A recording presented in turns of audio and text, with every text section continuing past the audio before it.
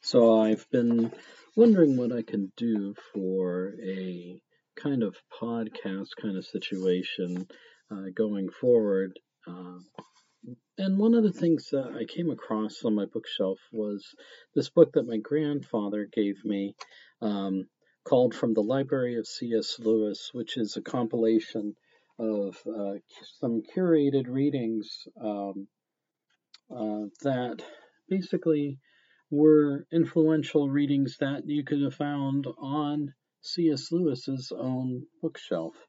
And so I thought it'd be good to start with this little volume and just begin to read from it and maybe talk a little bit about it in the hopes of maybe stirring some thoughts and discussion for your own edification and perhaps even for our mutual benefit. So we begin by looking at a selection from Julian of Norwich, who wrote the Revelations of Divine Love, which were a reflection on 16 visions that she had of God's love back in the late 14th century. And so I will begin with reading this selection. He showed me a very lofty spiritual delight in my soul, and in it I was completely filled with everlasting certitude, firmly sustained, without any painful dread.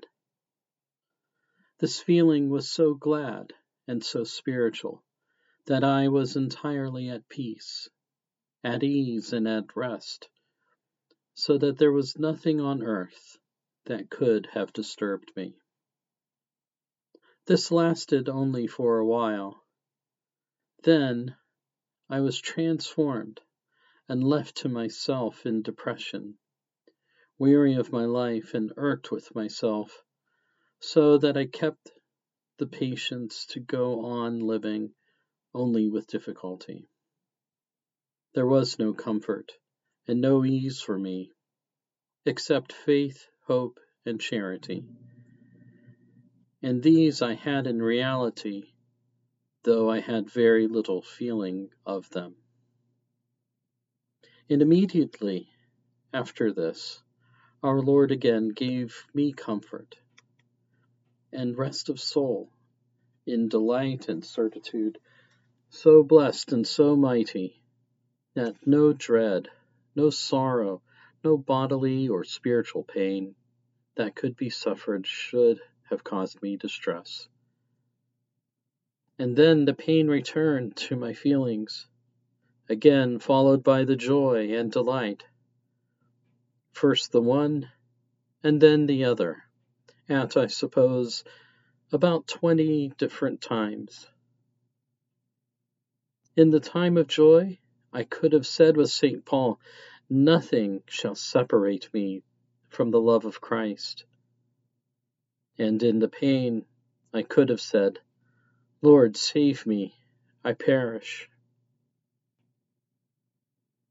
This vision was showed to me to teach me my understanding that it is profitable for some souls to experience these alterations of mood, sometimes to be comforted, and sometimes to fail and to be left to themselves.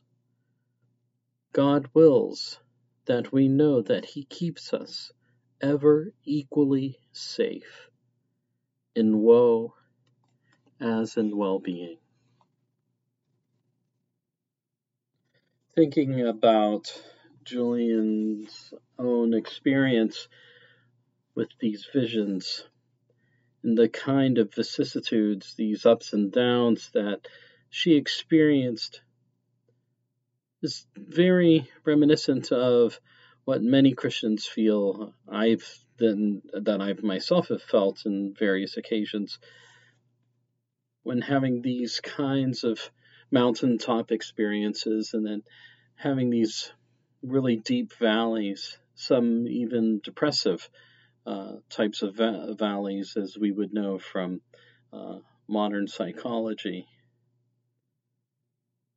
And I think it's interesting that she talks about the love of God still being there throughout, and that God keeps us equally safe